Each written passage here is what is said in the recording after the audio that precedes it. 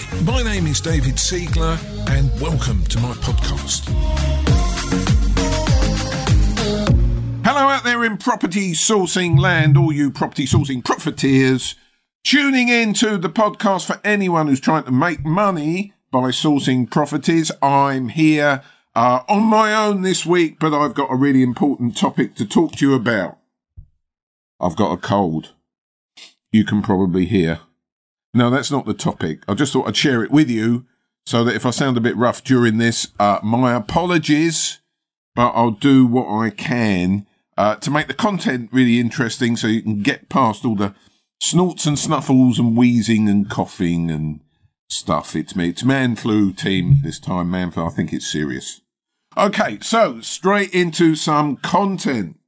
And it's been all over the TV. I am recording this episode where in the third week of October. So every time you turn on the news, Brexit is in the news. We haven't really dealt with Brexit at all on this podcast, and I've held back for very, very good reasons, because this is not a political episode, right? This is about property and Brexit. And I'm hoping very much that by the end of this episode, you will have no ideas where my sympathies lie, one way or the other, with Brexit. But we do have to think about it. We do have to talk about it if we're property people. Is it making an impact on the market? If it is making an impact, what is that impact? Going forward, what are at this point in time of recording, there are all sorts of options anything could happen, really. So if anything happens, how is that going to affect us in our business? So it's a really, really serious point. Brexit is something we have to talk about. I'm going to talk about it today. There's a few things I need to clarify from the start. I've made it absolutely clear it's not political. You know, in or out, I don't care. We're all in this together, team. This is not financial advice. I am not in this episode giving financial advice. If you want financial advice, go to a proper financial advisor, okay? So I think that's important to make clear. But as a property investor, as a deal packager, we are affected by what's going on in the wider world, and that's why I want to deal with it today. And it was actually triggered. Why now, Dave? Why now? It's been going on for 3 years or 30 years, depending on your views. Why are you dealing with it today? Well, it was quite interesting because I had a meeting last week with 4 of the best and brightest, in my view, deal packages out there today, people who are actually running significant deal packaging business, serving investors and finding deals. And really it was a bit of a catch-up, a little round table, and we sort of compared notes. And there were some spooky coincidences, which led me to think there are bigger powers out there, bigger influencing aspects in the market that perhaps I ought to think about. And that has led me, because I'm not an economist, right? I'm not a financial advisor, but it's led me to have a look at maybe some of the drivers that we rely on subconsciously. We might not even realize, but I think when I spell them out to you in the next few minutes on this episode, you'll kind of go, yeah, of course, David, that's obvious, right? But is it obvious? Okay, so here is what I found. Talking to my 4 friends who are out there, they all sang the same song to me, and I have to say I echo every word they said, that in the current market today, October 2019,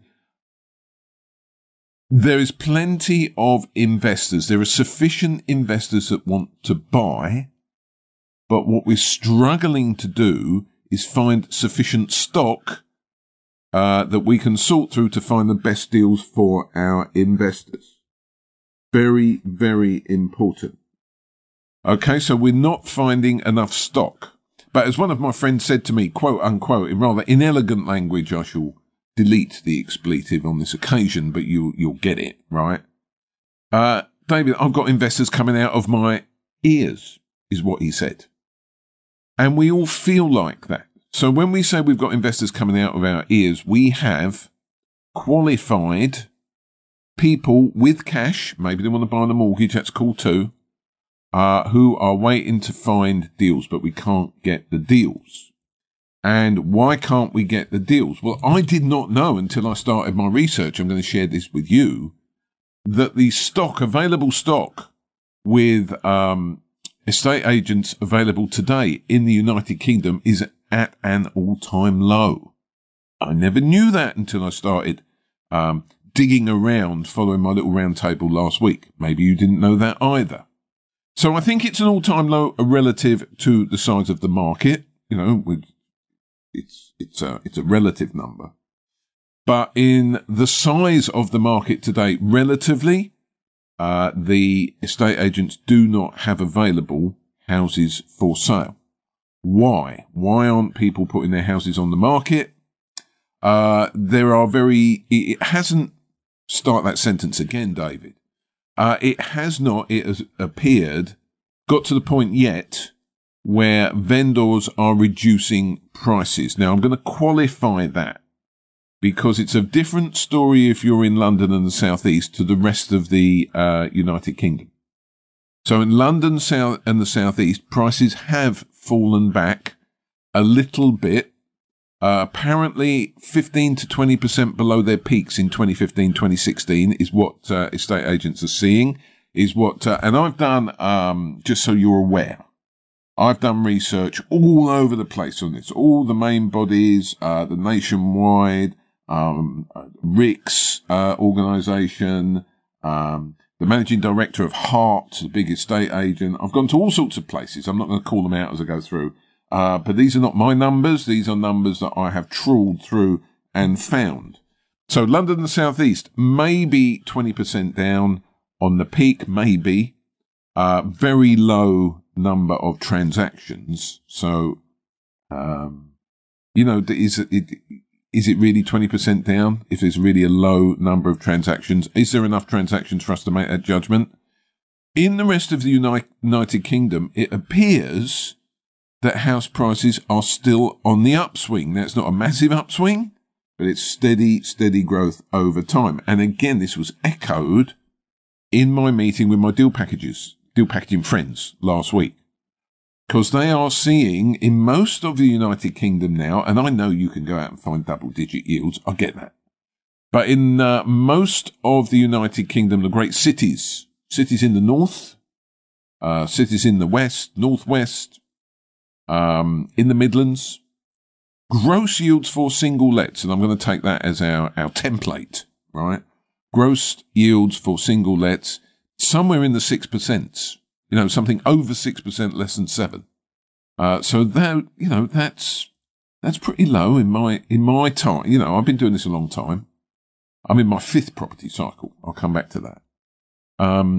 Yields at 6.5% for single lets in most of UK is pretty unparalleled. I've not seen that very often. Sorry about the voice, team. I'm going to keep going. So I did a bit of research. What drives house prices? What is it that makes house prices go up and go down? And I've come up with half a dozen things. So I'm going to share it with you now, and then I'm going to pull it all together, and I'm going to tell you my view. It's mine, right? It's unofficial. Do not take it as financial advice. Do not act on my advice without getting independent, proper financial advice. It's my view on the market, what's going to happen, what might not happen. Okay. So the drivers that I see for house prices, whether they go up or down, are interest rates. Absolutely key. But interest rates are at historic lows. And in fact, since the summer, in the US, the Fed has eased interest rates again. And they've been mirrored through a lot of the industrialized world, right? Not so much in the UK for other reasons. And the concern in the rest of the world, we're busy battling Brexit, right? But the concern in the rest of the world is very, very small economic growth worldwide. So nothing's happening really. And the idea was that the Fed wanted to promote economic growth and try and offset a recession. Don't put a recession in place. So interest rates are low. Housing demand is high. In the United Kingdom, we do not have enough houses. Wage growth against the cost of houses. So historically, it has been becoming more and more difficult to buy property as a first-time buyer in the United Kingdom for sure. You know, if you go back to the 1950s and 60s, approximately 2.5 times earnings would buy you a house, right? If you went into your building society in those days with your deposit you'd saved up, they would work out your mortgageability based on 2.5, 3 times your earnings, right? If you try that today, you're not going to buy very much. So they've stretched the eligibility numbers. We're now something over 8 towards 9 times earnings, depending on where in the United Kingdom you are. And that's absolutely key. It may be one reason why properties in the north are still going up in value, because real wages are growing slowly, right? But they are growing for the first time in a decade, probably. Which makes house prices in the north of England, the Midlands, quite affordable. So affordability is not a problem. If you come into London and the South East, affordability is a real problem, because London and the South East had massive growth through 2014, 2015, 2016, which made them unaffordable for normal first-time buyers going into the market with a deposit. However, if you go to cities in the north, you can still do that. If you can find a house, which takes us on to house supply. Are there enough houses? Now, we know there are not enough houses. We know that the population is growing. We know that there are all sorts of pressures on the housing stock, not only people coming into our wonderful country, but also things like families, family breakups. You know, you need 2 family homes instead of 1 family home.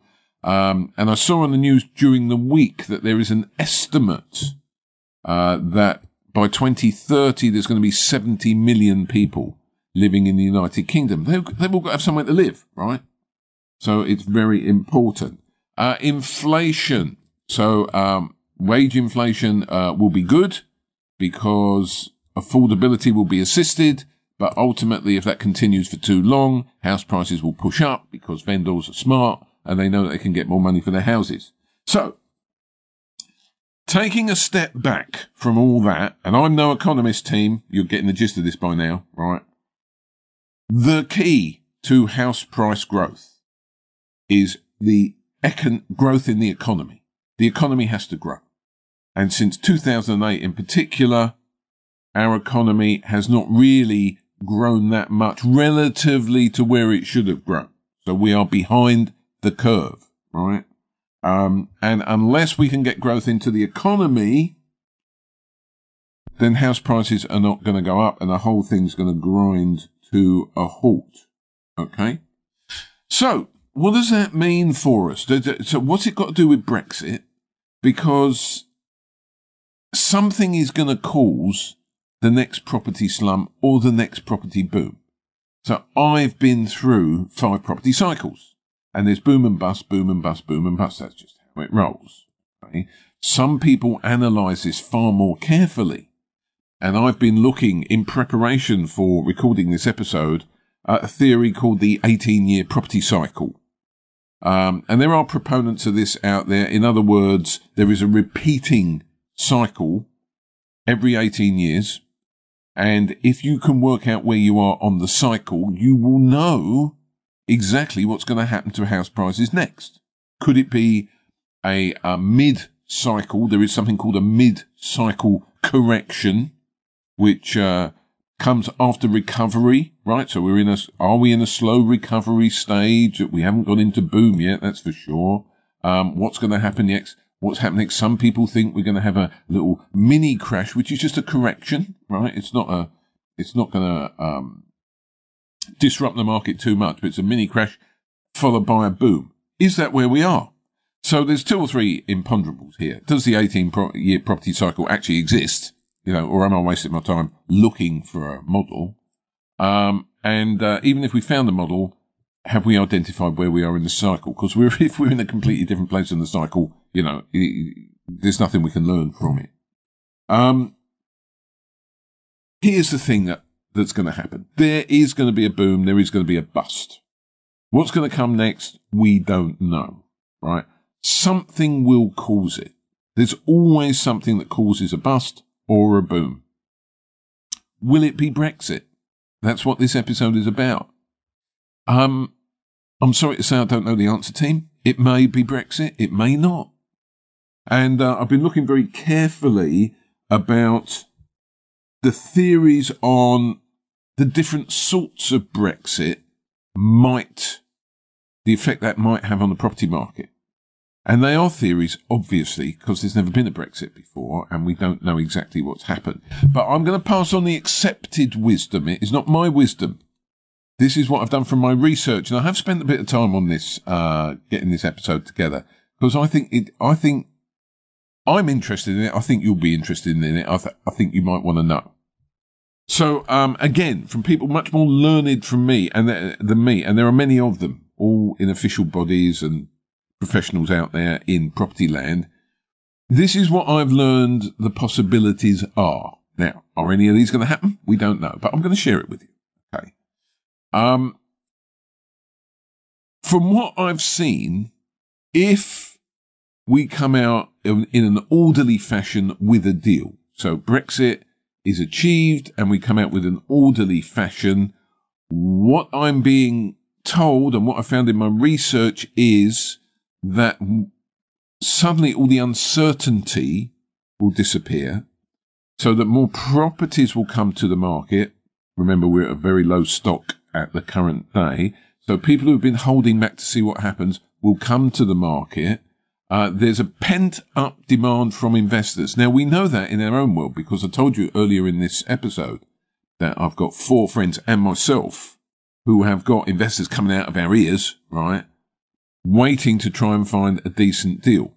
So it may well be if we come out of the EU in an orderly fashion, then confidence will be restored and we'll go back to normal and we might get a bit of a boom. Now, there's a mirror to that, apparently. If we remain in the EU, the fact that certainty is in place will have a similar effect. The disruption appears, the theories on the disruption are, if we come out of the EU, if the Brexit happens with something less than a deal, or maybe we don't come out of the EU, but the uncertainty continues. So let me deal with those two, okay? What I have read is if we come out with a no deal, the accepted wisdom by people who know appears to be this. There will or may be an initial shock to the system. But they're thinking it's not going to be long held. And the sort of figure they're talking about, reduction in property prices, is around 5%. That is the perceived wisdom. These are not my numbers. I share it with you. But I do remember in 2007, 2008, when we had the crash there, that residential property prices in the UK fell by 17%. So now we're only talking about 5%. And the other thing, the corollary to it is if we come out with a no deal, the accepted wisdom is that within a couple of years, 2 to 3 years, we will have the necessary agreements in place. Well, we're going to have agreements in place, right? Or the world will stop. Okay.